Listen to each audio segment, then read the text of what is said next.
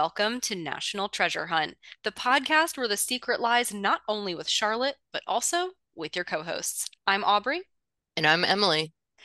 and we're back with our favorite episode of all, Science. science indeed. Every once in a while, it's very important for us to remind ourselves in the context of National Treasure that we are first and foremost trained scientists, everyone. Fun fact for folks who are joining us maybe for the first time this season. Yes, we both have our PhDs in a scientific field. Yeah, so fooled you. Bet you didn't see that coming. Just kidding. We Well, barely talk about science. I mean, because we don't have a ton of opportunity to. As you all might remember, we have done a deep dive into the science and tech used in the first National Treasure movie. We've done a deep dive into the science and tech in the second National Treasure movie. And finally, we are here with you today doing a deep dive into the science and tech in National Treasure Edge of History. We once again have some new content to play with here. we do. But first, what do we have to do? Oh, we must do our screams from Parkington Lane. Ah! Do you have a scream to share with me? Honestly, I don't even know why I ask you. You have a scream to share because I require you to have one. What is it, Emily? Yes, you do require me to have one. Um, so my scream is that my cousin started his first year of college and he is going to George Washington University, which is right in DC. And he's playing on the baseball team there, and it's a D1 baseball team. So like they do the cool like photographs and like stuff like that. So I was like looking on the social media today for the baseball team and found that what they did with their new recruits, so like the freshmen basically, is they took them to the World War II memorial and they had them stand in front of the pillar that had the state that they, like went to high school in. Um, so he has one of those pictures, and then there is also a picture of the entire baseball team, nicely centered in front of the Washington Monument. Mm, Um, and I was just like, this just feels very National Treasure, really National Treasure tour-esque. But yeah, it was amazing. really cool to kind of stalk that and be like, I know all about those things. Totally. Can show him where Kilroy is next time at the World War II Memorial. Like, yeah. If you want to know what that refers to, come on our tour. Um, How about m you? my scream is kind of about you. Oh, great. So at the time of this recording, Emily recently had her bridal shower for her wedding. And I guess it's kind of a two-part scream here. The first part is that as I was driving to the bridal shower, which was literally in like place I had never heard of, Pennsylvania. So I was very unfamiliar with the route.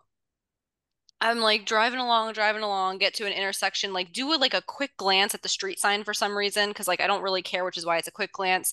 And it was like, wait, does this street, is it called Freemasons Way? Um, it was not. It was actually Freedom Way, which is like equivalently National Treasure-esque. So like True. that that is so basically I'm seeing things now, which is cool. And the second part of my scream is really an acknowledgement to you, Emily. While we were at the bridal shower, you were actually the one to suggest that you and I take a picture with a lemon wedge. And I was just like really, really proud of you and honored to be with you for that moment. Thank you. I mean, yeah, I feel like we don't really come across lemons that frequently in our daily lives personally.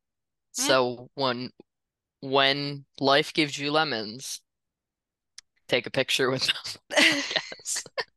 That is how the saying goes. We also have one more scream to share with you guys this week. It is from our patron Lisa, who you've heard from before on the pod. Lisa is also a podcaster. You should check out her show, It Takes Two. And she shared with us, quote, We were recording an episode of our podcast today, and her colleague Nick was on a tangent about European royalty and asked Lisa who the British monarch was at the time of the American Civil War, and she was like, "Oh, Queen Victoria. She supported the Confederacy. It's in National Treasure too." End quote. Amazing, Lisa. Way to put that knowledge to use. Truly, I mean, those people who say that National Treasure 2 is not historical, um, well, they should just listen to our podcast to find out they're wrong. I mean, no one can say for certain that Queen Victoria supported the Confederacy, but she was indeed the queen at the time of that historical event. So, good for you, Lisa. We are very proud of you and your historical prowess. Yes, Lisa. Thank you. If you want to be like Lisa and have your scream shared on a future episode of National Treasure Hunt, you should join our Patreon.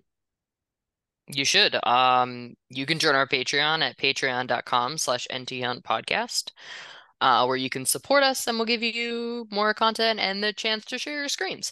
You can also find us on Twitter and Instagram at nthuntpodcast. We are available at nthuntpodcast.com. It has basically all of the information about us aside from our bathroom schedules. Please go ahead and order our book, National Treasure Hunt, One Step Short of Crazy, at tuckerdspress.com as well. And if you're in the supporting National Treasure Hunt spirit, you should absolutely also go check out our candle that we created in collaboration with Clio. For those of you who are listening in for the first time, we've been sharing with you that we had the amazing experience to create a candle with Clio that is inspired by the olfactive history of Independence Hall. It is called In Congress, July 4th, 1776, and is available at exploreclio.com. That's explorekleo.com. I don't know about you. At the time of this recording, I received my first candle recently, and it was just the coolest experience. Oh, it was so cool. It looked so cool in person. Amazing. I haven't lit it yet. I don't want I don't want to know, me because I too. don't want it to go away. I feel the same way. It's just like my prize. Y'all are gonna love it. We hope you check it out. Um, I think it's time to dive in. It's enough business. Yeah, we gotta get to the science, man. And there's so much science to talk about, you guys. How this episode is going to go. We are going to deep dive into 7 scientific topics where we're going to spend a little more time and effort going into the scientific details and then ultimately answering the question, was it presented legitimately in National Treasure Edge of History? At the end of the episode, we're going to do one of our speed rounds. We're going to go into a little less detail. It'll probably be funny, let's be honest. And much to everyone's delight, National Treasure Lab is back, you guys. Woo woo. So, to newcomers of this style of our episode, Emily and I picked out a couple of the topics we're going to go into today to test at home. We videoed them and we will be sharing them on our social media for you to watch in the weeks following this episode release. So, so much content here. Let's get to it. Let's go, Aubrey. I think you have the first scientific thing. I do. I have the pleasure of kicking us off with the concept of magnetized lodestone. Um, we will remind you of the Edge of History context in which each topic was presented before we dive into the science. So, um, for those who don't remember, around episode 2 of Edge of History is where we are first really introduced to the concept of the puzzle boxes that are central, the 3 boxes that are central to the treasure hunt in the show. Um, in episode 6 is when we find out what they're made of and some of their physical properties. So we are shown that basically Billy out of nowhere says, "Oh, the boxes are made of magnetized lodestone." Um, little fun aside, really quick. Aubrey, never realized until right now that they're like also supposed to be made of jade, obsidian, and lapis.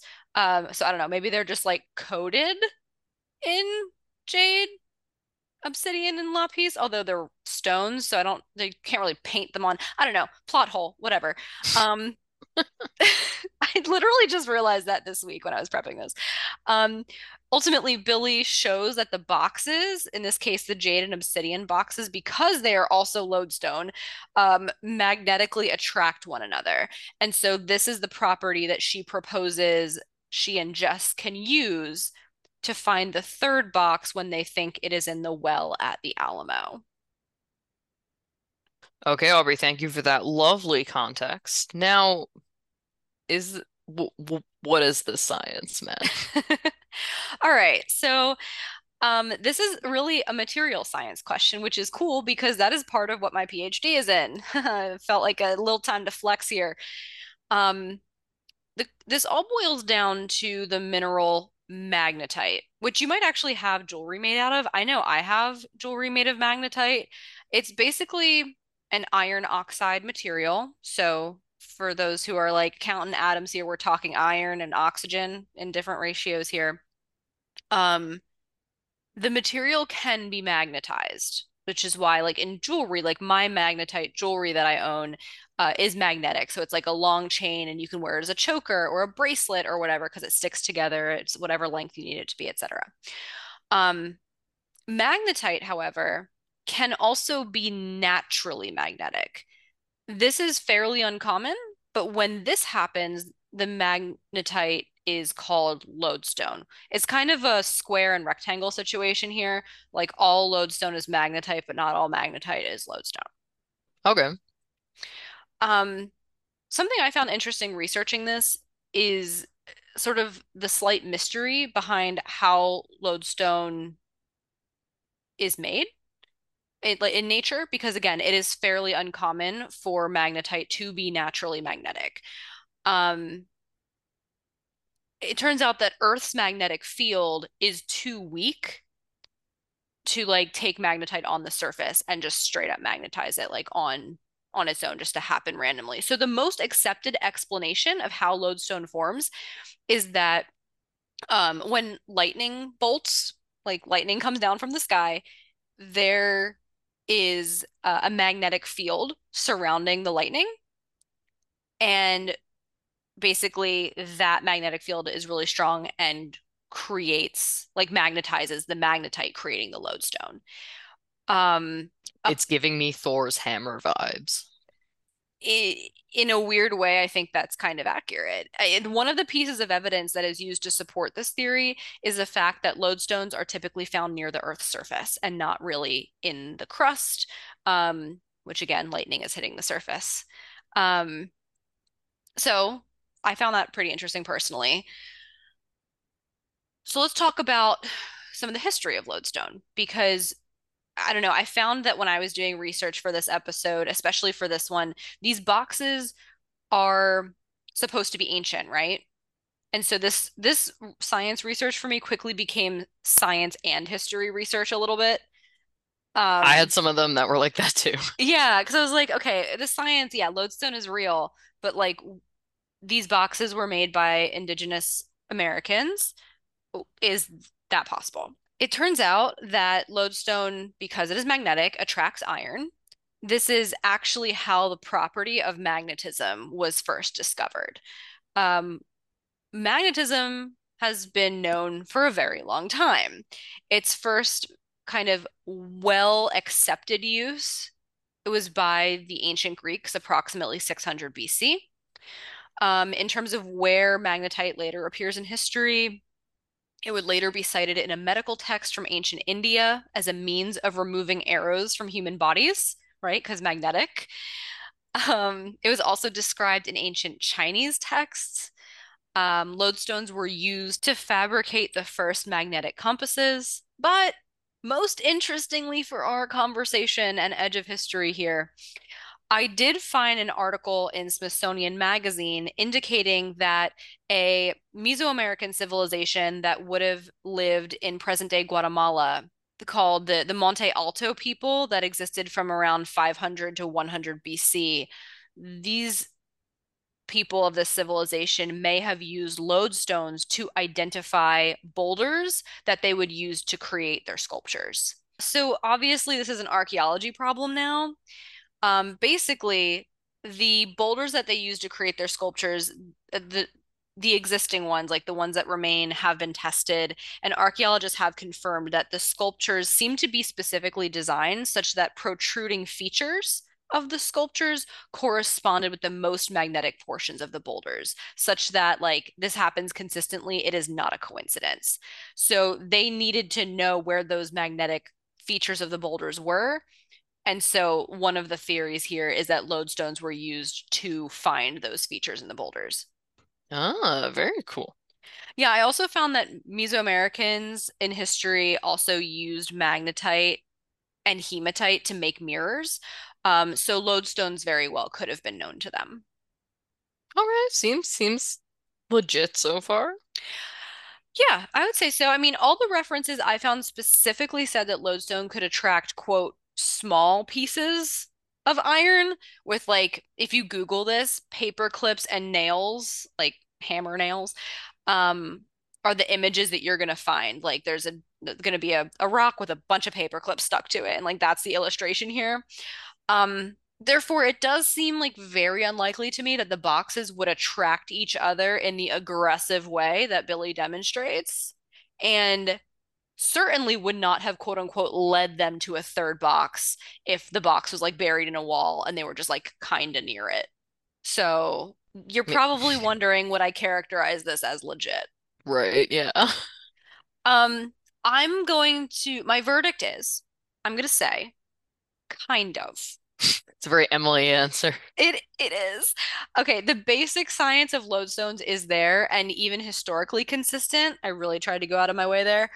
Um, but again, their strength and magnetic properties, I would say, were greatly exaggerated in Edge of History. Okay, okay. Very interesting. Yeah. Okay, so Emily, you're going to take us to our second topic of the day. I am. So my first topic, or our second topic, was dementia. And basically, should I give the movie context that you wrote, or would you like to give the movie context that you wrote? As entertaining as I'm sure it would be for you to try to remember what you're reading as you're reading it, I'm happy to do the honors here. Basically, throughout the season, starting in episode one, we are told that Agent Sadusky has dementia. Our friend Miles, the live-in nurse, played by Dustin Ingram, says that the dementia is the reason why Sadusky thinks his house is bugged, that Sadusky thinks Miles himself is an FBI agent, etc. Now, in retrospect, something I also really only realized prepping this episode, we only get this information about the dementia from Miles and then later Hendrix, the latter of whom could have totally been perpetrating it as a rumor so people wouldn't listen to Sadusky if he started revealing things about Crassus Nostrum. So I think the interesting question here to discuss, Emily, is what is dementia and how does it like work? Most specifically, so we can answer the question, were Sadusky's behaviors consistent with it? Yeah, so in the same way that you were able to kind of use your own expertise to delve into the science behind your first topic, I have my PhD in neuroscience, so I was able to use some of my own expertise for this topic. Um, so I really want to use this section to kind of go into the neuroscience of the different types of dementia because dementia is kind of like an umbrella term for a bunch of different diseases. However, I don't think that's going to be particularly helpful for our conversation as a whole. So I'm going to like briefly mention the neuroscience or like the brain changes that actually occur to cause these things, but I'm going to focus more on like the symptoms of the different type of dementia. That sounds great. Let's dive in. Okay, so um I'm gonna run through the different types of dementia, and then as I'm doing that, I'm gonna discuss like why they may or may not be relevant to Sadusky, and then we're gonna end right with whether or not it's legit. So the first one is Alzheimer's disease. This is the most common type of dementia, and honestly, the causes are like somewhat contested, but it generally seems there's like an abnormal buildup of these specific proteins called amyloid and tau. That's all you really need to know. In the Um, brain? Is it built up in the brain? yeah, sorry, it's built up in the brain. I've mentioned on the podcast before, but I have personal experience with family members and Alzheimer's disease, so I'm very familiar with the symptom profile. Honestly, the symptom profile is mostly memory related. Um, so you basically just like start to like lose your memories. And honestly, you would likely see a very severe loss of functioning before you got to the point where any of the behaviors that Sadusky was Hmm. experiencing in Edge of History would start to come into play. So to get to the point with Alzheimer's where you're being like really, really confused and like excessively worried and violent. Like you have to have a significant, like a really hard drop in not only memory, but just like general functioning in Hmm. life before you kind of get to that point. Um, that being said, every case is different, but like this one, I'm gonna say no. Not Okay. Sadusky did not have Alzheimer's or could not have had Alzheimer's. I think that's Um, really helpful to know. I'm like really excited about this one the more you start talking because we've postulated on the podcast, like, did he actually have dementia? Or was this like a very crafty trick on the part of the bad guys? And no one's really given us a square answer to that in terms of the cast and crew. So I feel like we're going to be able to answer the question here. okay. Um, I don't think we're going to be able to answer that question, but Really? we'll be able to get somewhere. So, the next type of dementia is frontotemporal dementia. This is really rare and it tends to occur in people that are younger than 60 years old. But it is associated with, once again, abnormal amounts of proteins in the brains. Let's cross this one out right away because Sadusky, as we know from Edge of History, was in his 80s during the show. So Hmm. that's Hmm. not him. Um, Next type of dementia is vascular dementia. This is actually slightly different. This is caused by damaged blood vessels in your brain that prevent blood and oxygen from getting to the brain in the way that it needs to. And some of the common symptoms of this tend to be hallucinations or delusions, though I will say that most other symptoms are related to memory. So I pulled Mm. out the hallucinations and delusions because like I was like, oh, that could be a thing. But then like there were also a ton of memory symptoms.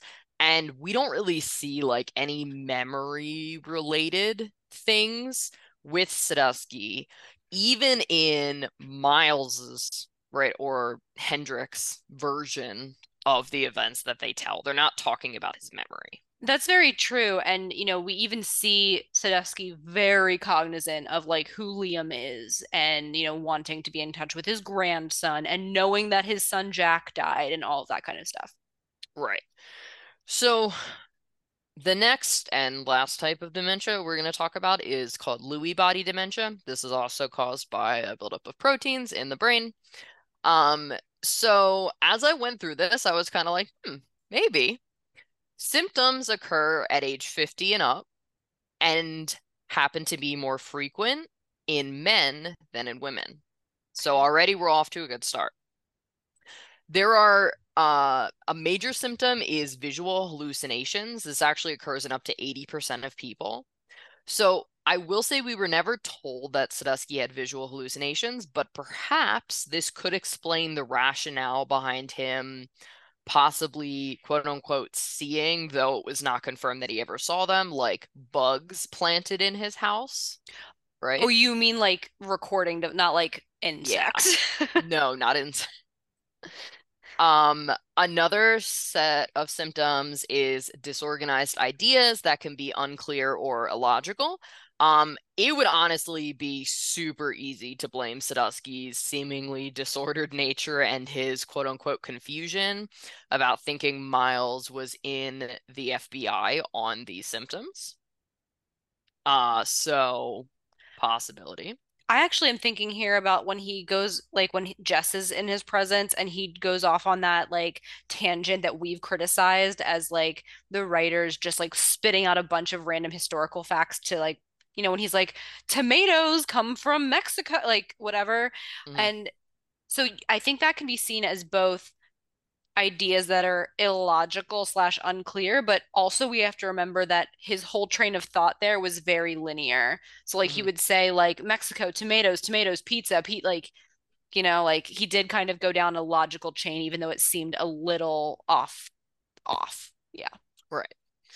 And then the final set of well, not the final set of symptoms, but another set of symptoms that I pulled out were things like delusions, paranoia, and distrust of others. Um, so for this, I would like to point out, like, see the point above, right? Or see the last point, right? The confusion. Um, I do feel like this one is important to just touch on a little more because Sadusky, it's made very clear, trusts Liam. Hmm. And he trusts Jess, like, very quickly. Hmm.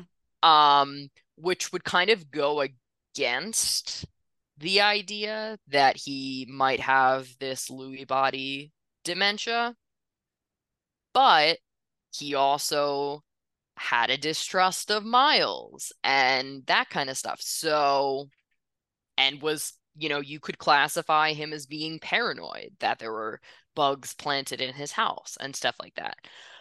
All of this is to say that, like, not all of these symptoms are generalizable to all people, but Lewy body dementia, definitely, if Sadusky was going to have dementia, I feel like it would have been this Lewy body dementia. Now, Aubrey, you might be asking, is this legit? I Right. am. Okay, so you had postulated earlier that we would finally be able to answer the question of whether Sadusky had dementia or this was a Crossus Nostrum kind of cover up. The answer is I don't really know. Is it legit? Surprisingly, yes. So like he Like, could have had he dementia. definitely could have had dementia. Like, it fits. Specifically, I think it would have been this Lewy body dementia given the symptoms that he is supposedly exhibiting. Um, but I don't think we can say like whether he actually had it or not because we're not doing any tests on him. Hmm. And we're dealing with unreliable narrators, both in terms of him and Hendrix and Miles. Um, I do have to say though, like, I remember we were just both kind of like, he does not have dementia. It is very clear he does not have dementia because we were both thinking like, well, memory Yeah. loss is the biggest thing. And like, he seems so together with his memories. So I am honestly like really shocked at how well this held up and thought it was really fun to look into. I'm really This is really fascinating. It is interesting that it holds up. The one other thing that I'm going to bring up randomly, because it just popped into my head. Do you remember when we were doing our recap episodes and pointed out how weird it would be that a man with dementia would leave all of these clues for himself in his clue room to get out if he got locked in? I feel like I remember you saying that was weird and me saying that people with dementia tend to leave themselves a lot of notes. Yeah, but it weren't like straight up notes. It wasn't like look Oh, right, he had to under. solve them. He had to solve things that were very stretchy. Yeah. But okay, still inconclusive. Got it. All right, I think it's my turn again. Yep. Okay, so this one was kind of fun. I'm looking into moths that eat fabric. Have you ever had to deal with this before, Emily? Like being afraid that your clothes were gonna get eaten by moths? No, but I remember my grandma's closet smelled like mothballs. Hmm, cute. Um, So the context we're working with here is back in episode 3, I believe, of Edge of History. We have our Graceland heist.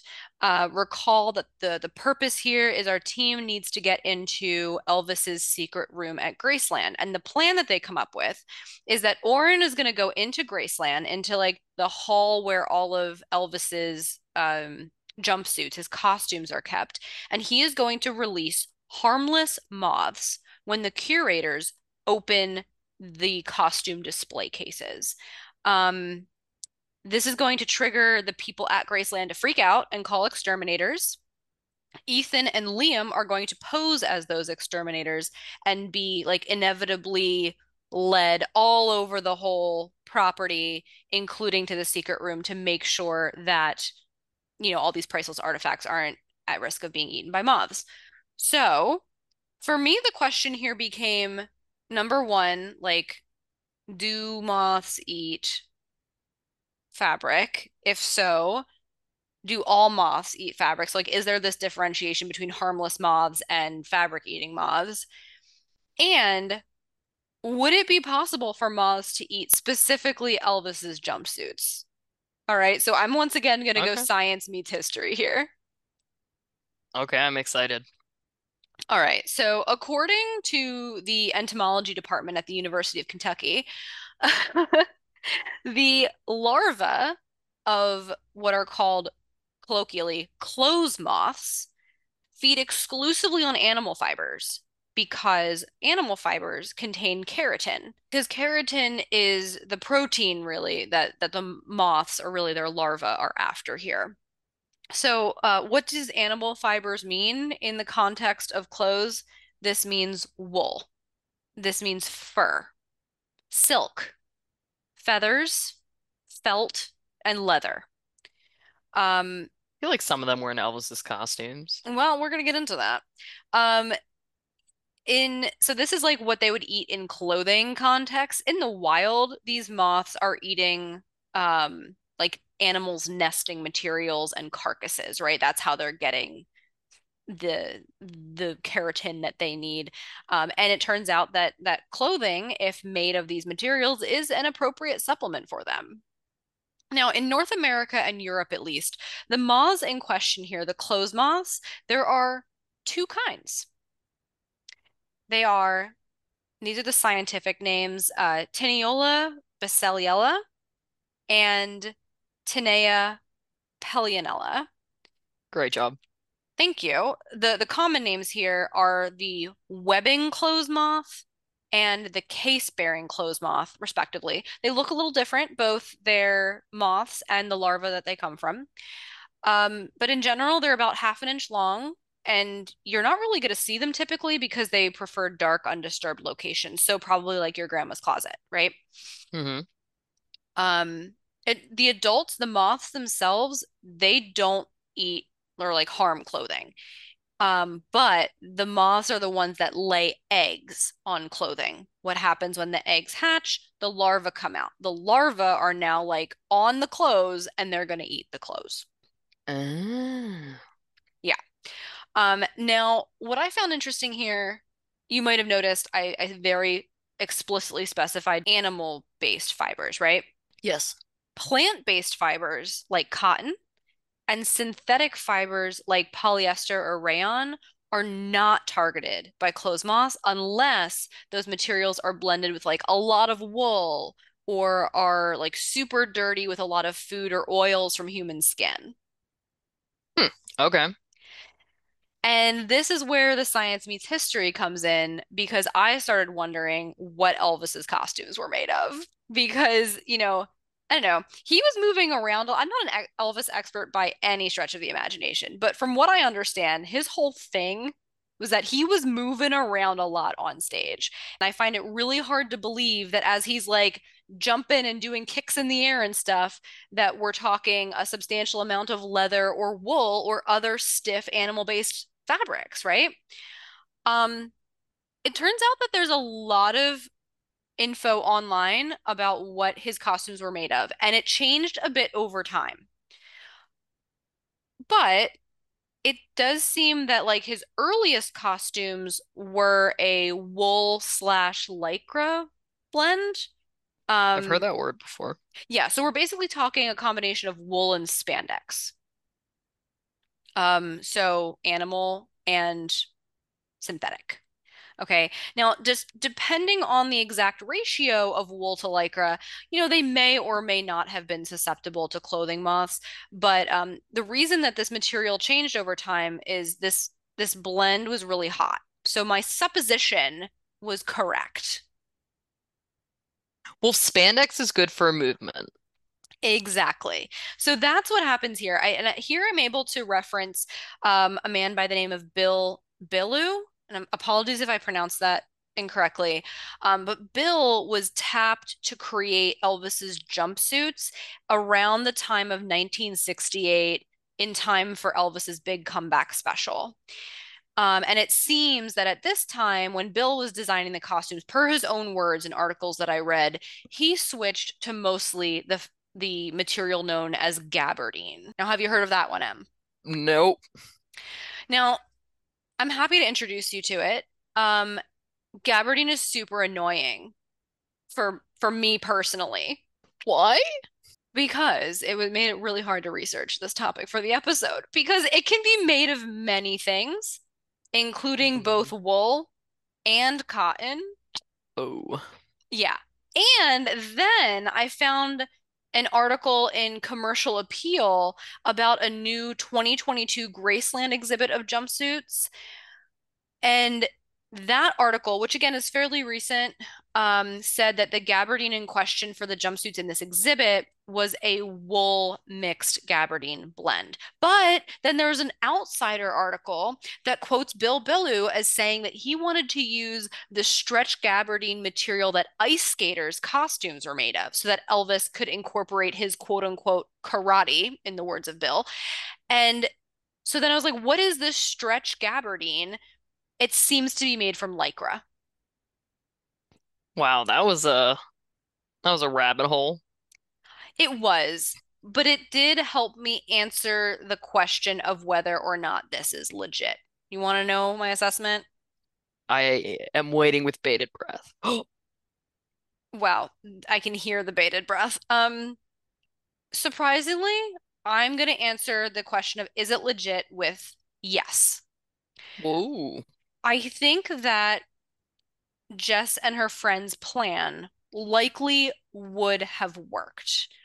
Though I would argue that the curators at Graceland would know exactly what the costumes are made of, and therefore exactly what would or would not be a threat to those costumes. So I guess for this plan to actually have worked, we'd probably have to believe the jumpsuits were made of wool lycra.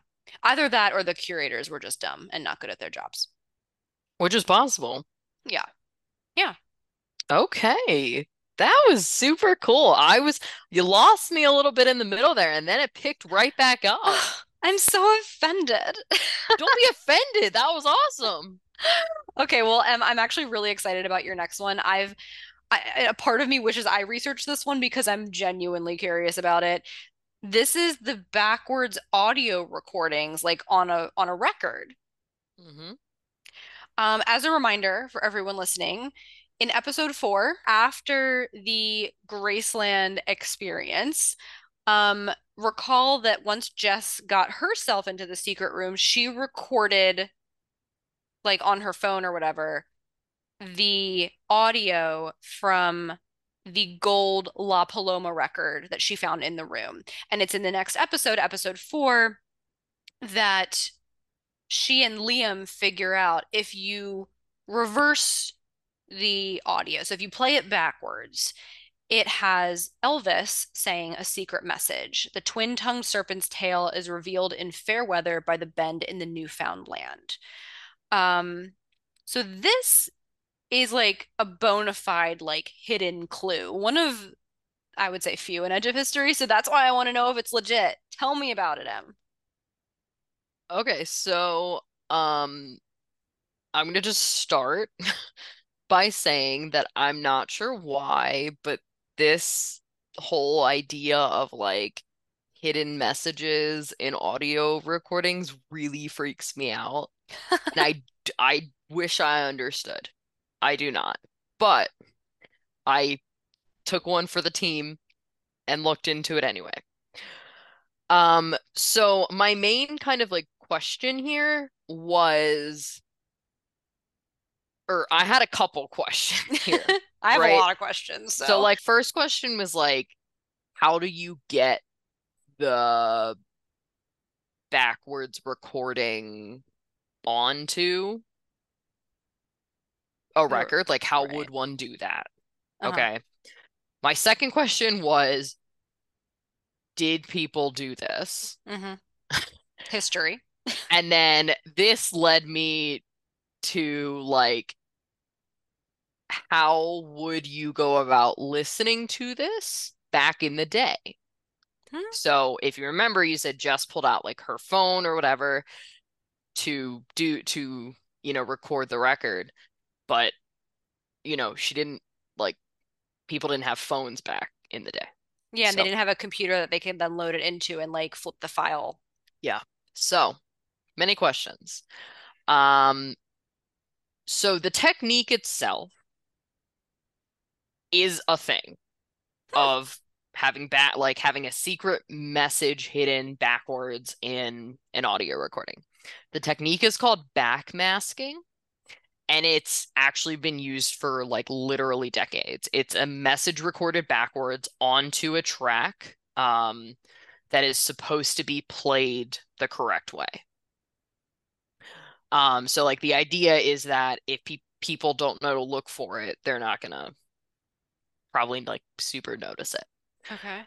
So the first record, and when I say record, I mean like actual like vinyl record, with backmasking was Car Trouble by the Eligibles in 1959. I've never heard of this song, this band, anything like that, but cool, that's when it started. Now, the Beatles are actually pretty famous for doing this in a handful of their songs, which I wouldn't know because I don't like the Beatles. And apparently it led to a lot of like conspiracy theories about like satanic messages hidden in their songs and stuff like that. Kind of weird. Wait, and so this is when I started to get like a little more freaked out. Um, and so in a handful of their songs, the Beatles did this, including Tomorrow Never Knows, I'm Only Sleeping, and Rain. Yes, Aubrey. What did the backwards messages say? Um, the backwards messages just said stupid things. The the one I listened to an excerpt of, which creeped me out, and then looked at what it actually said, was from Rain. Okay. And all it is it's basically the first like couple lines of the first verse are repeated at the end of the song, but like the words are said backwards. The reverse order of the words, basically. The reverse order of the words. Yeah. So if it said like rain was falling, right, it would be falling was rain at the end Huh. of, you know. So it was like it must have been for fun because that like does nothing. Yeah, that was for fun. Most of this honestly is for fun. The main thing to note here is that when these records or songs or whatever they are played forward, like the song is played as normal, these backmask messages literally are just nonsense. Like it doesn't sound like words. It But just there sounds like is, syllables together. is it supposed to sound like, would you know it's there or would it just sound like the background music? You when so I will say I only listened to the clip Hmm. from Rain. Like that one clip. I didn't listen to the whole song, but from what I heard, like it was clear they were singing. Interesting. So like it wasn't the brat it there were you could tell that somebody was making the noises with their like vocal cords. Hmm. Um, that being said, if there's a lot of background stuff going on or whatnot, you might not notice. I think a good example of this, and I this isn't actually an example of backmasking, but I remember, and this might be where my fear comes from. When I was younger, you know that song that it's like, I'm blue, if I were green, I would die? Da-ba-dee-da-ba-da-da-da. Right. Uh-huh. So there was like a whole like rumor that like went around.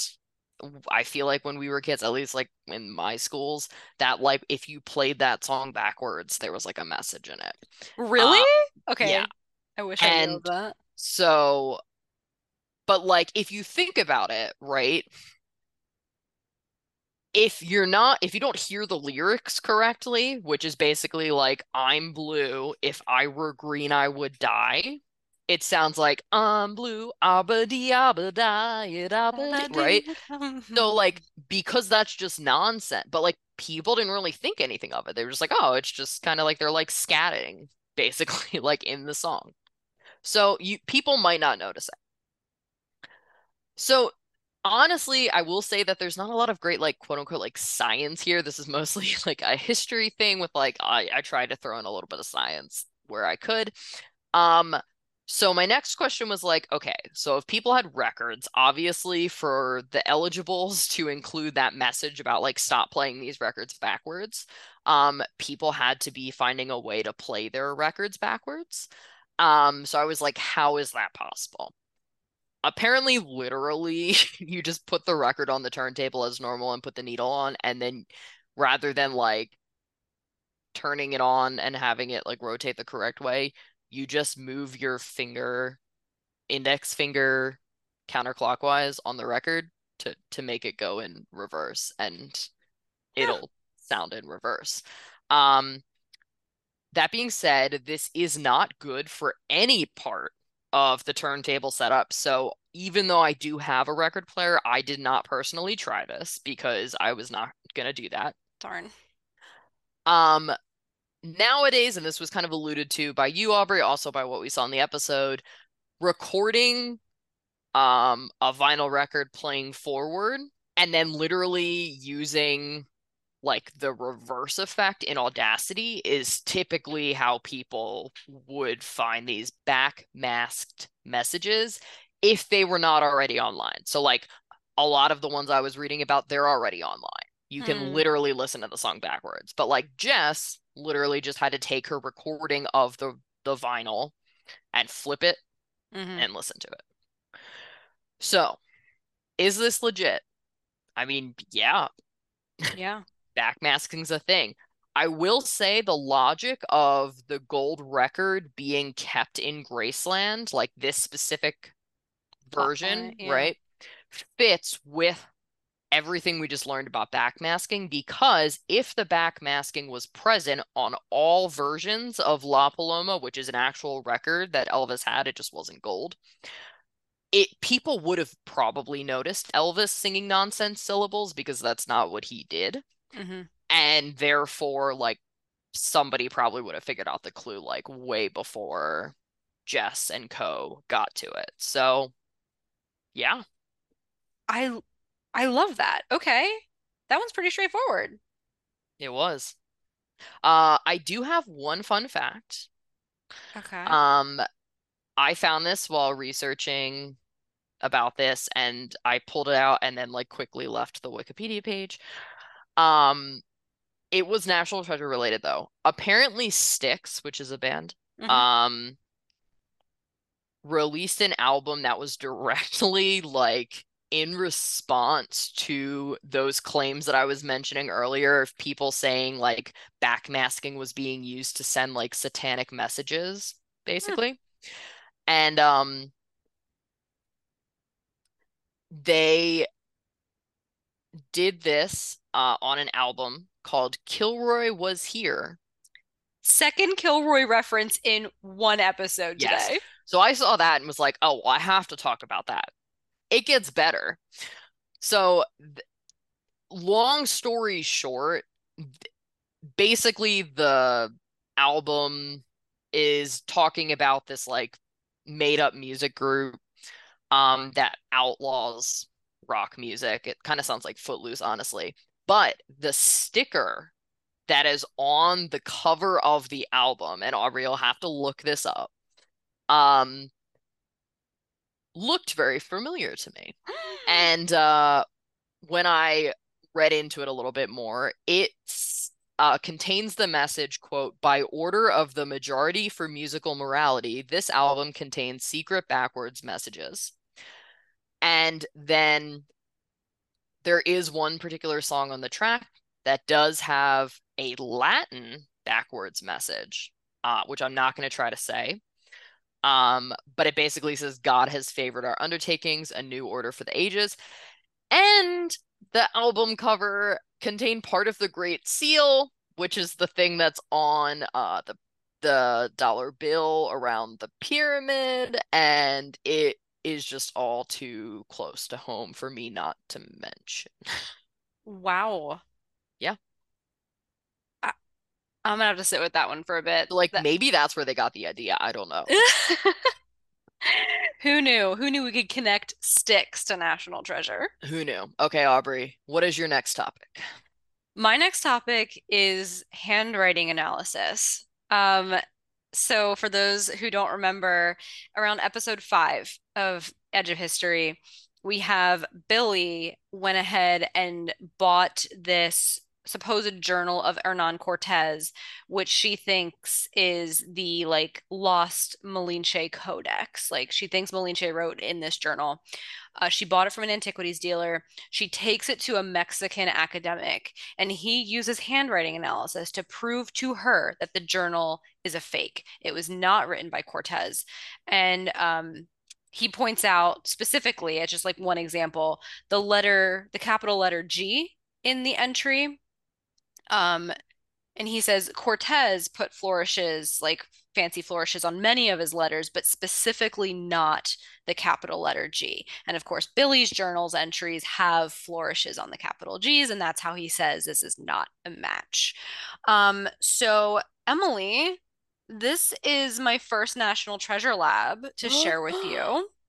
I'm so excited. Yeah, so let me actually for this one, let me explain to you a little bit of the quote unquote science behind handwriting analysis and then tell you about my lab experience. Um, Handwriting analysis is part of the field of like broader forensic analysis. Forensic analysis includes everything from like DNA testing to fingerprint analysis and much more. Within this field of study, handwriting analysis falls under the category of quote unquote questioned documents. Now, it's actually a really in-depth process of how to appropriately, like with a trained eye, do handwriting analysis. But in short, the process is, a more detailed version of what you might imagine. You're comparing questioned documents, what I would call probably the sample, to exemplars. So these are like example documents or known samples, right? Written by the person in question. The more of each that you have, like the more questioned documents you have to compare to a bunch of exemplars, the better off you have, right? Because it's almost like having multiple replicates of an experiment in a way. Hmm. That makes sense. Yeah. So handwriting analysis fundamentally relies on examining the individual characteristics of someone's writing. This differs from the quote unquote style characteristics. Style characteristics, this is something I didn't realize before, those are based on like what copybook an individual was taught to write with when that individual was a child. So, like how you were taught to write letters actually depends a bit on geography. Like different places used different standard copybooks to give you your overarching style. Now, what happens here is over time, you don't just write the same exact way you were taught for your, like when you were 5 for the Right. rest of your life. So you have your style characteristics is your base, your copybook. And over time, you develop individual characteristics. And that's what really differentiates people's handwriting. You are first looking, when you're comparing a question document to an exemplar, you are first and foremost looking for differences that can eliminate the possibility of a match. It's like way easier to prove or say very confidently that two documents or the same person did not write both things than it is to say the same person did. That makes So sense. yeah, and after you're looking for these differences to eliminate the possibility of a match, then you can go ahead and look for similarities. Apparently, there are a variety of ways that this can be done manually versus like using digital tools nowadays. People use microscopes to get to the real detail of it all. Like it's pretty intense. Um, and so you might ask yourselves, like, what individual characteristics can come into play here? There are things like the form of the letter, so how curves and slants are written, the how big certain letters are compared to one another, the slope of the writing, flourishes like the capital G, right? And there can be differences even compared to like what letters are placed next to each other and how they may or may not touch or whatever. There are differences in line form, so this is like the smoothness or the darkness of lines. This could actually indicate how fast it was written or how much someone was pressing down, which can be characteristic of an individual. There's overall format differences, like the spacing between letters or between words or between lines, especially if there's not lines on the page. Hmm. And then and then you can even look at things like spelling, punctuation, and grammar because whereas there's like one correct way to do grammar in many cases, um, someone might make the same mistake consistently, for example. Um, a big question in handwriting analysis, and I think it's important for Edge of History here, is you have to ask yourself, can you tell if someone tried replicating another person's handwriting? Like, can this be fooled? Basically, this is called simulation, where someone is trying to replicate someone else's handwriting. I guess like a kid forging their parent's signature on something is simulation. And the answer of whether or not you can detect it by handwriting analysis is sometimes, right? If you're Okay. if the person doing the forgery is really skilled, it's obviously going to be harder. If it's a kid trying to replicate their parent's signature and they're scared or nervous, um, you might be able to tell. Telltale signs of simulation include shaky lines or dark or thick, like beginning and end of words, indicating like someone wrote really slow and methodically. And something I found interesting is whether or not handwriting analysis is admissible in court or like if it's good evidence is kind of still up for debate because um, there is some question within the scientific side of this community about like what an appropriate error rate is here, false positives and false negatives. And there are other Mm. challenges besides being able to detect simulation. So, for example, you can't actually compare uppercase and lowercase letters. Um, it can be really hard to find exemplars for a person because especially like nowadays we don't handwrite very much. But you know what I mean? Like we type, we text, we don't Yeah, it really hurts write. my hand if I have There to you do it too go. much.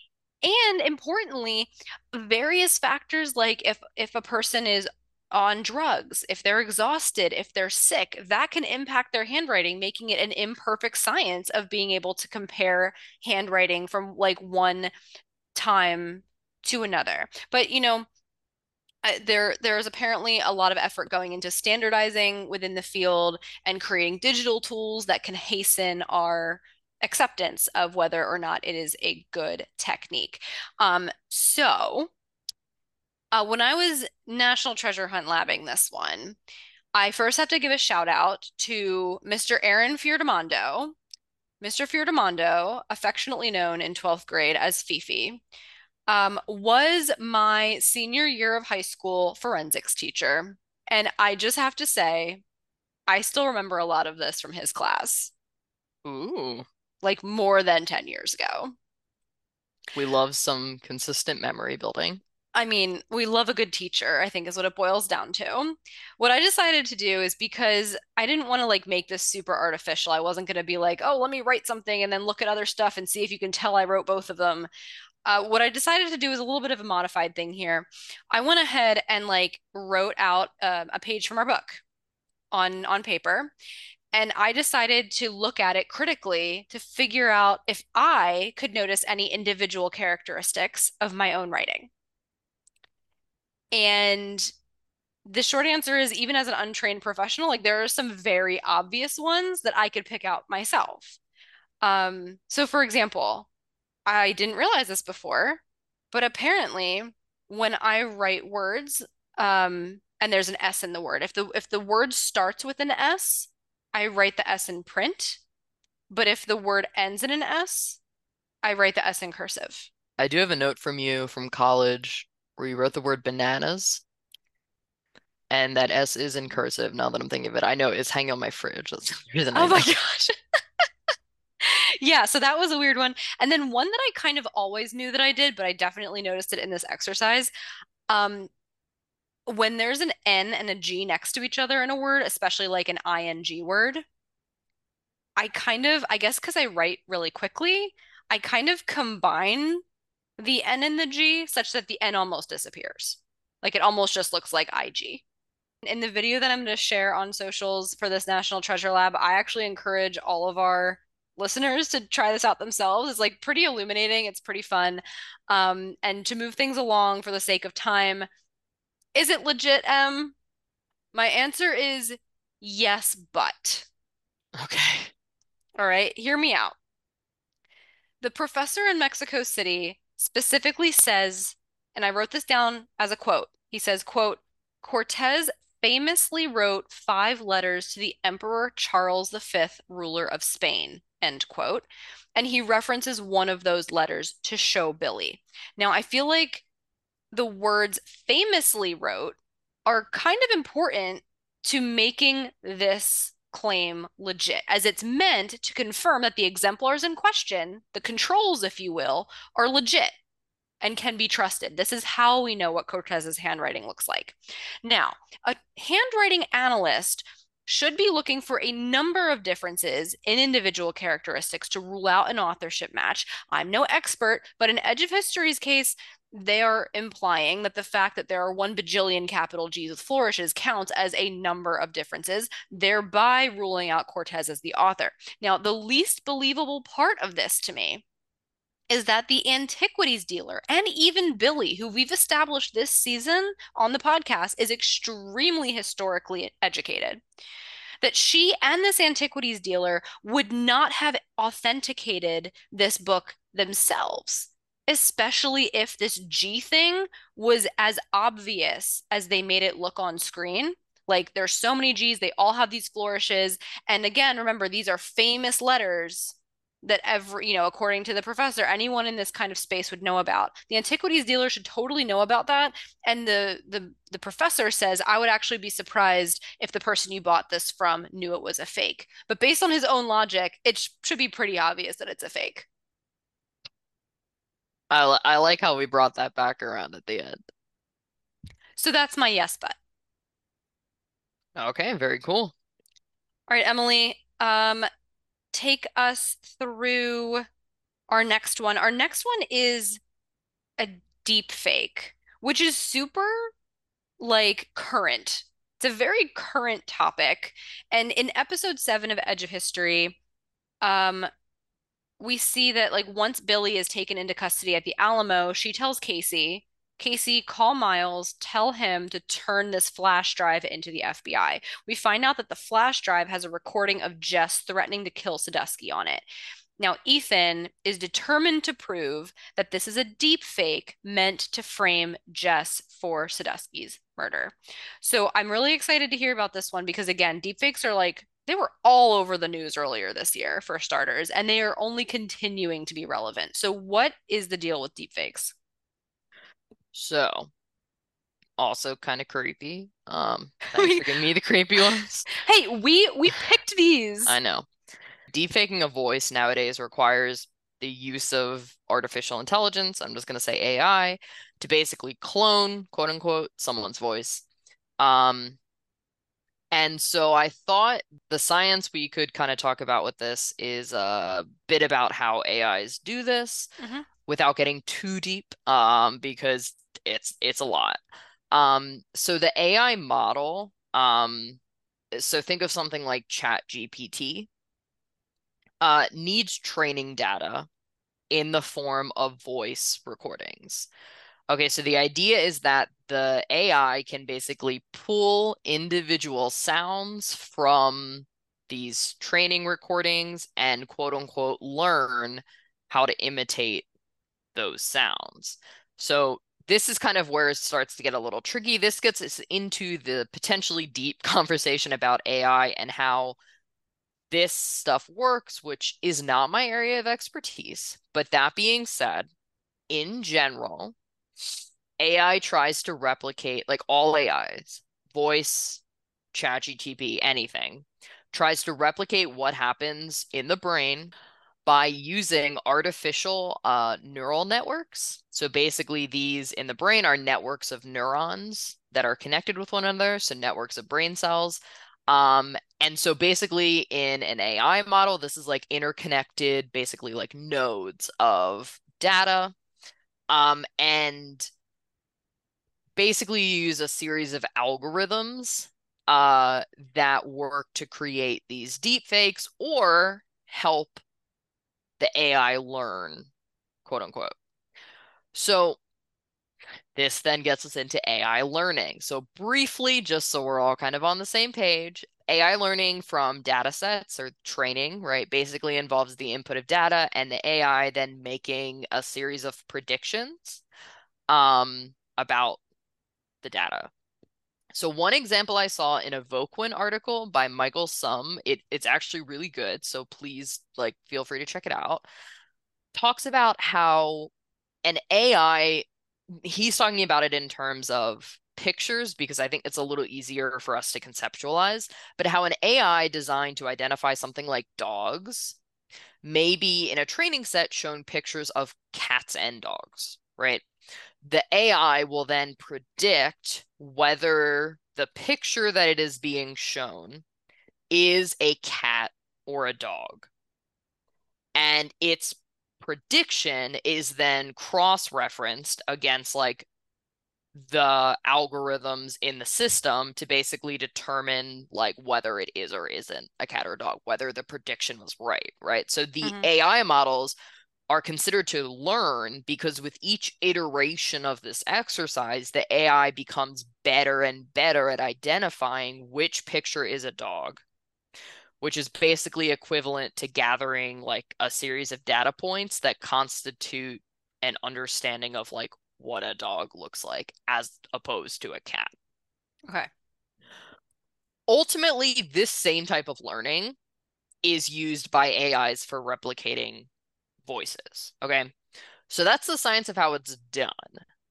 But then I was like, okay, so they took this to the FBI, right? Hmm. So, and the FBI was like, oh, this is 100% real. Yeah. And I was Yeah, that like, was wild. okay, so what about the science of like detecting a deep fake voice versus a real voice? So I looked into this a bit, and most of this comes from this really interesting paper that was actually presented at the 31st US Enix Security Symposium in August of 2022. So it's actually really recent. Um, this paper is by the first author, his name is Logan Blue, from the University of Florida. And simplistically put, the authors were able to use the principles of fluid dynamics, Really? yes, to figure out how the human vocal tract is arranged when people talk. So there are some like images in there of like basically it's kind of like more curvy when people talk, and it has to do with fluid dynamics because there's like some saliva there and also air and stuff like that. Wow. Um, and so from doing this with examples of people talking, they then developed a mathematical and probability based like model. And they were able then to use waveforms of AI generated deep fakes to kind of backtrack with this mathematical and probability based model to figure out how the vocal tract of a person would look if a human were to speak in the same way as a deep fake. Wow. And so what they actually found was that when they do this with an AI generated deepfake, this actually results in a very flat and straight vocal tract that are literally, it's just not possible to get that in humans. Um, so really cool. That's Uh, the wildest thing I have heard in years. yeah. So once again, I mentioned at the top that this was paper was included in the write-up of a security symposium of August 2022. So the FBI definitely should have like had this information during the timing of Edge of History. And also you just like hope they had the resources in general. Um, so this is where my National Treasure Lab comes in. Oh my God, Emily, did you deep fake yourself? I did deep fake myself. I will say that I used a free version of software that you can pay for. When this was done in Edge of History, I'm sure it was done with much better software. Okay. And you'll see a little bit more, or you'll hear a little bit more about this in the National Treasure Lab video that I'm gonna post. But basically, what I did is I made a recording of my voice on this program, and I was a little afraid to use my actual voice because I didn't want to like out there. And I'm just realizing that we do a podcast, so it's always out there, We have so almost 100 episodes worth of you talking. people could deepfake like my voice so well at this point. Please don't do that if you're listening. That's really creepy. Like, please, I don't need that stress in my life. And so what I did is I used a deeper voice. I was kind of basically talking like this when I did my kind of like training set recording. And so I basically used this AI to, with this training set, generate a voice that was based on my voice. And then I made it say something different from what I had said. What did you say? Well, so the thing that I had to say, which I did find interesting, was like it was a very weird sentence that I think the idea was that it gets you to say a lot of syllables. Okay. So it's like even if you only record this one thing, the training like it's enough data Right. for something to be pulled from it. Um, I had the AI kind of like deep fake version of my voice say the intro to our podcast. It didn't really sound like me. It didn't sound like Deep Voice Emily? It didn't sound like Deep Voice Emily. Like it was pretty clear to me that it Okay. wasn't. And like, was this because I used, a not awesome software? I will also note that there were like different settings you could do. So like I do this in the video. I can go from I went from like confident was like an adjective I could choose for the voice to like enthusiastic. I don't think it sounded that different. And then you could like basically move this sliding bar to like increase the realness. You could like add pauses. It was weird. You'll see it in the video. It didn't sound like me. All in all, is this deep faking legit? Like, yes, you can deep fake someone's voice. We knew that going in. That was Right. not really the main question here. Um, is it real in the context of like the FBI in National Treasure Edge of History? I mean, yes, if we believe that the FBI, the same FBI that is depicted in National Treasure as somewhat inept, is the FBI that's working in Edge of History. But I would like to believe that when it comes to the FBI specifically, they would analyze this audio file like really well and be able to figure out that it was like not a real voice. Yeah, it But shouldn't have that's been just me. it shouldn't have been up to Ethan to be like, "Oh, further versus farther." Right. No, like they should have been able to tell by the way she said All things. right, so we're giving this one a no. Is No, that no, not legit? no. All Well, right. yes, in that you can do a deep fake, but no in the context. Okay. All right. I appreciate it. Thank you, Emily, for that hard work. We're going to move right along to our next topic at hand. We're getting closer and closer to our speed rounds, but not yet, guys, because first we have to dive into polygraphs. Controversial. So controversial. I was really excited to research this because of that. So, in episode 9, penultimate episode of Edge of History, best episode of Edge of History, some might say, um, we have Oren and Liam going to Agent Ross asking for help, trying to convince her that Billy is actually the bad guy, not Jess. They think they can prove it to Ross because Miles's body is like supposed to be dead in Sadusky's study, but of course Billy's team cleaned up the scene because duh.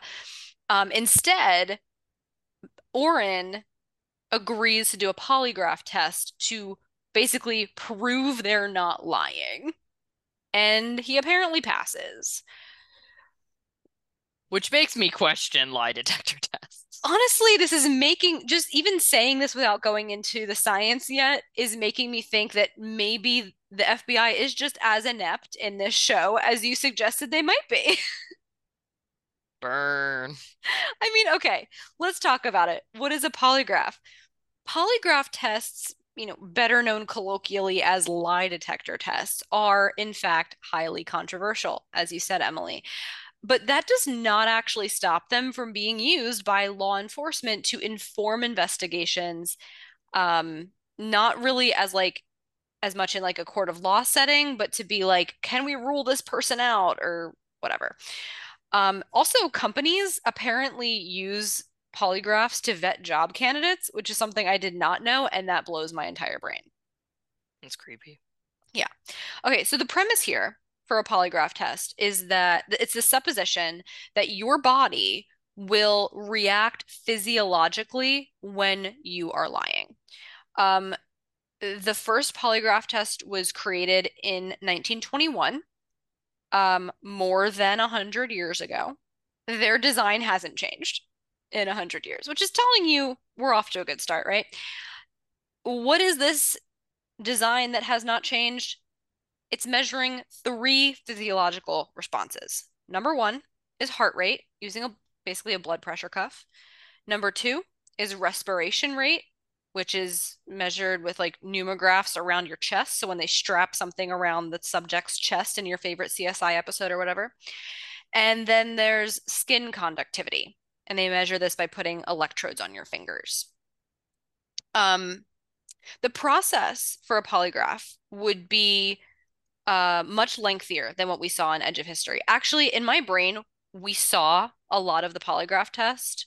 And then when I went back to the script, we saw none of the polygraph test, which is super weird and makes this scene wholly unnecessary. Um, but despite the fact that the implication is that this was a fairly quick thing, um, how a polygraph test is supposed to work in real life is that they start with a pre-test where the subject is basically told all the questions and make sure they understand what the questions are. So that's supposed to take away some of the variability. Like maybe they just didn't understand the question or whatever.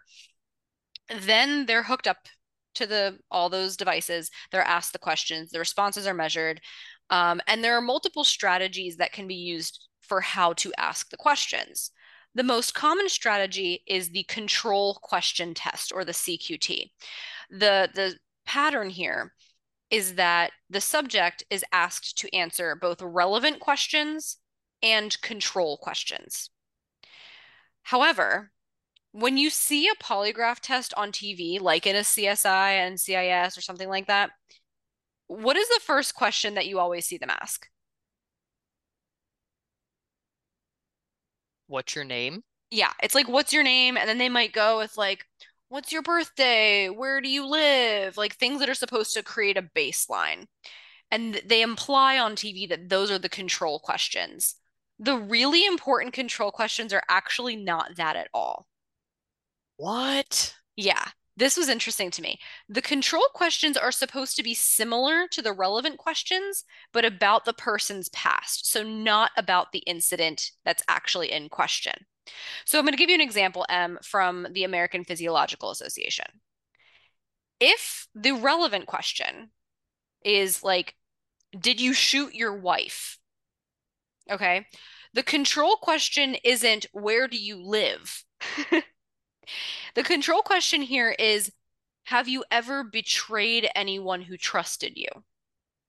How how would they know the answer? It's not about the answer so much as it is about the pattern of how your body responds to controls versus relevant questions. A presumed innocent person would have more of a physiological response to the control questions than to the relevant questions.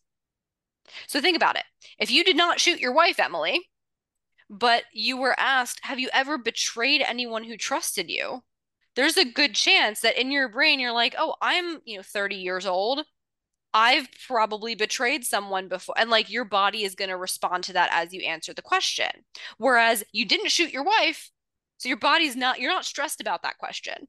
Oh, so it's like it's the opposite of what Kind we of. think the control is. Kind of, yeah. Okay. Now, of course, if there's not a significant difference between the control and relevant responses for an individual, then the test is going to be inconclusive.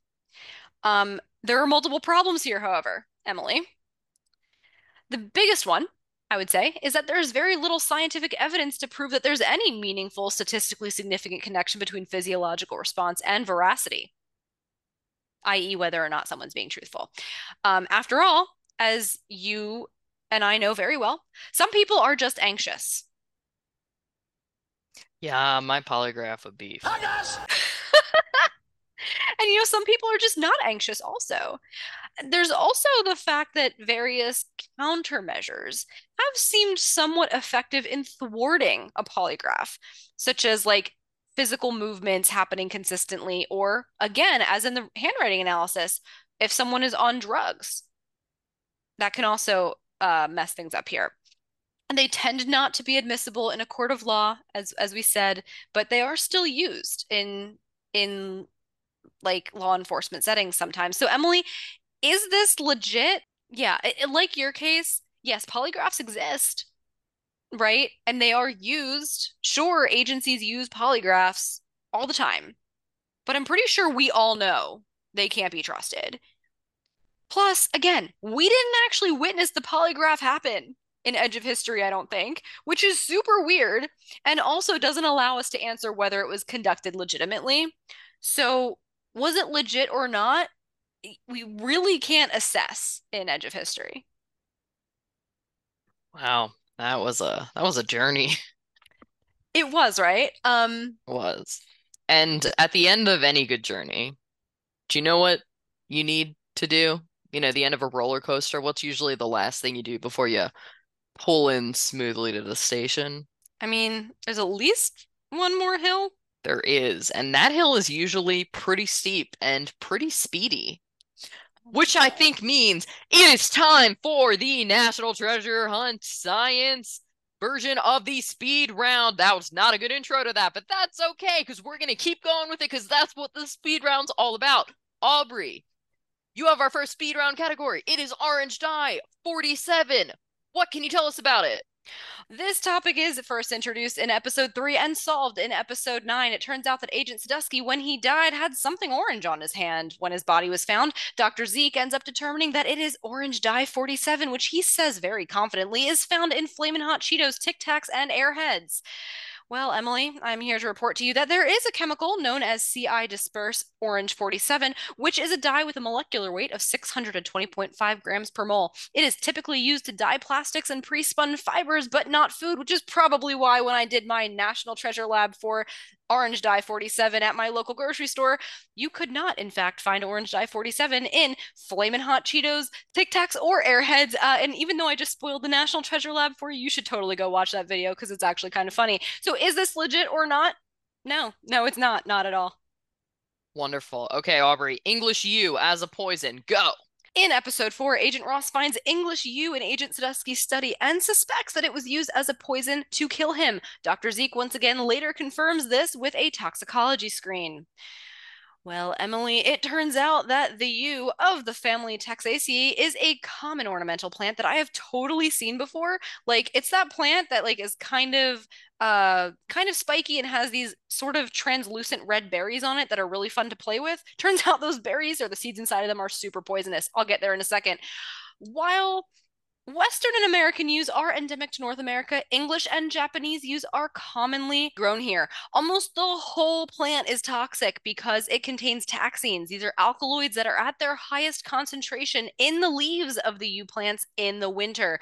According to Mount Sinai Hospital, symptoms of poisoning in humans include confusion, blue lips, unconsciousness, convulsions, gastrointestinal symptoms, dizziness, headache, slow heartbeat, and tremors. Death is uncommon if the ingestion happens accidentally, but if it was intentional, then yeah, you die. So is this legit? Yes. Sounded like you were doing a drug commercial there. I know, Yeah. I thought so too.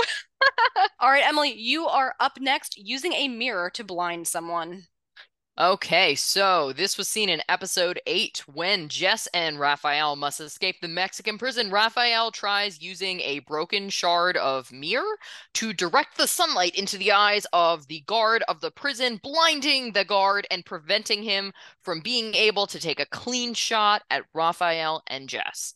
So, what is the science behind this? So, keep in mind, we aren't actually talking about blinding someone here, more just impairing their vision for a time with a bright light. Now, most people have experienced this if they've ever been in a low-sitting car at night with an SUV or a truck behind them, as the light from the headlights of those cars is reflected in your side or rear view mirrors, making it very difficult to see. Oddly enough, there were articles that I saw that talked about how you should not turn your mirrors so that the light reflects back at these people, potentially impairing their vision, because then if you stop quickly, they could hit you.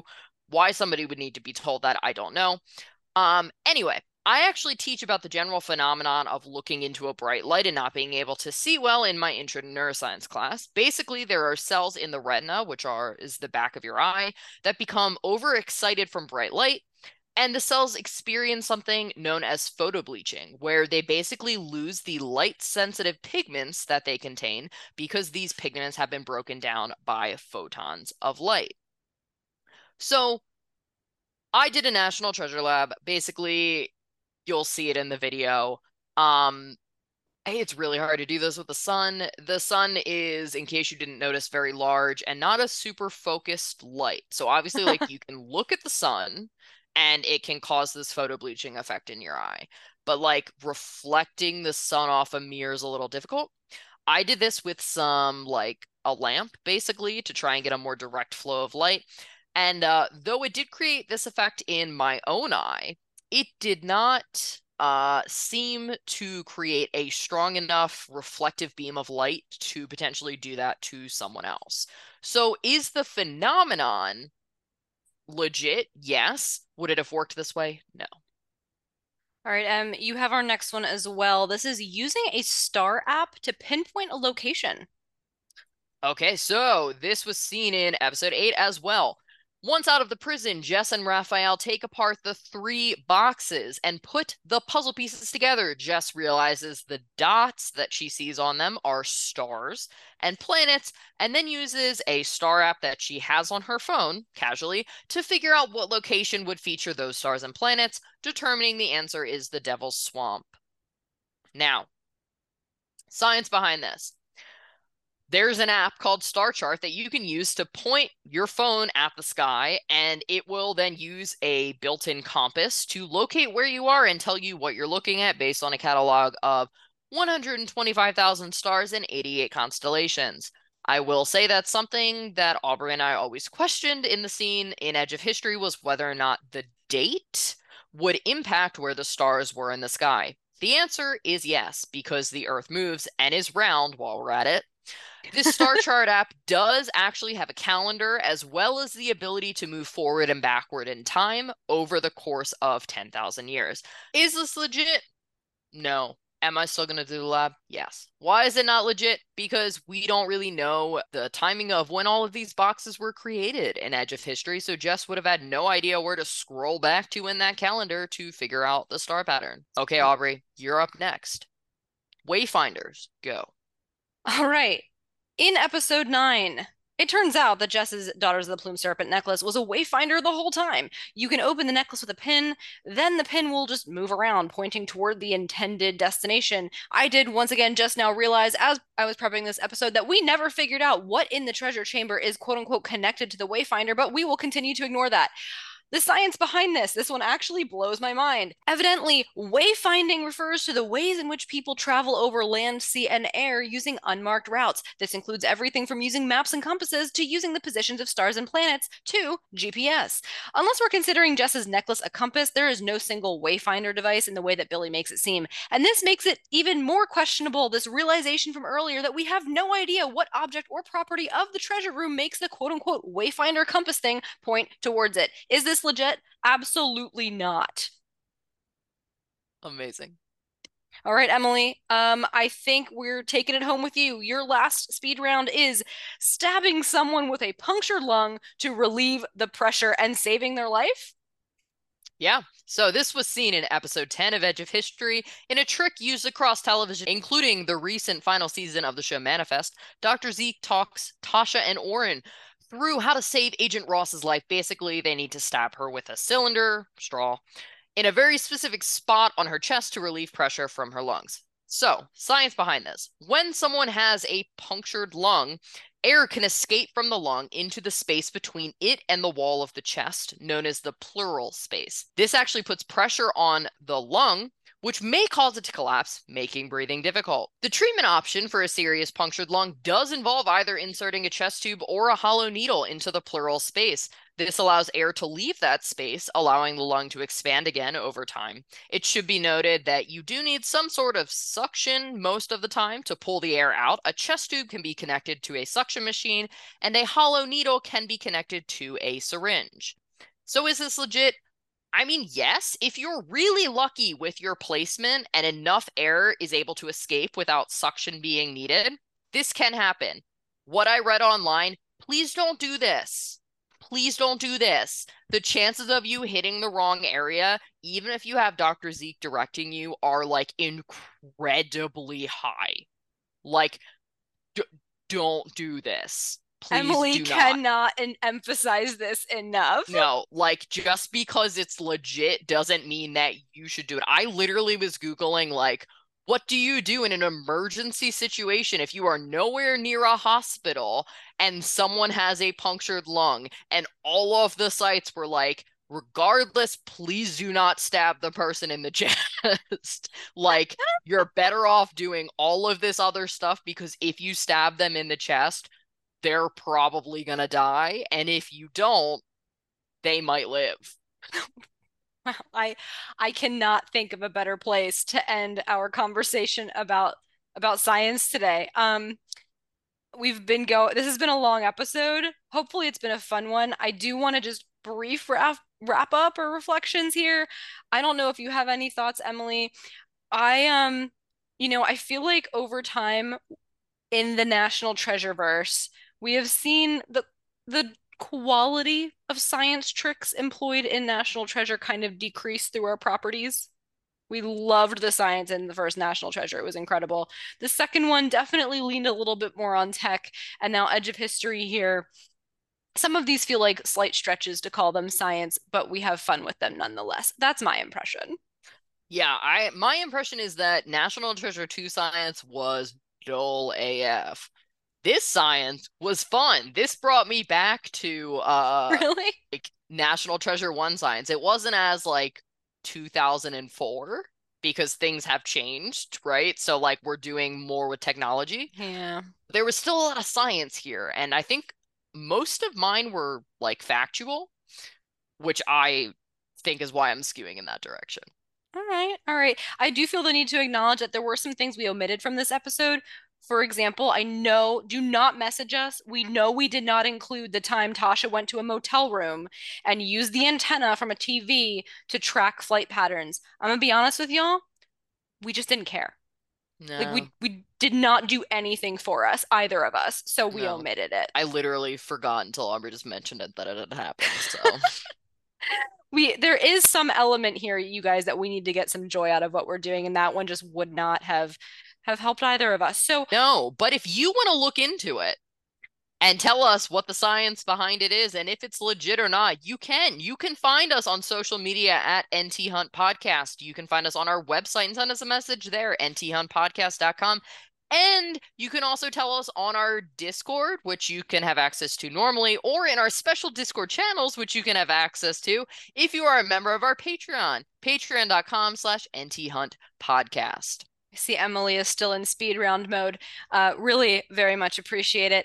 Y'all are going to want to come back for our next episode, which will be a deep dive episode. We haven't done one of those in a while. We Mm-mm. are going back to our National Treasure film roots, and we are going to be deep diving into Buckingham Palace, going international next time. But hey, until then, I'm Aubrey, And I'm Emily. and thank you so much for joining us on our National Treasure hunt.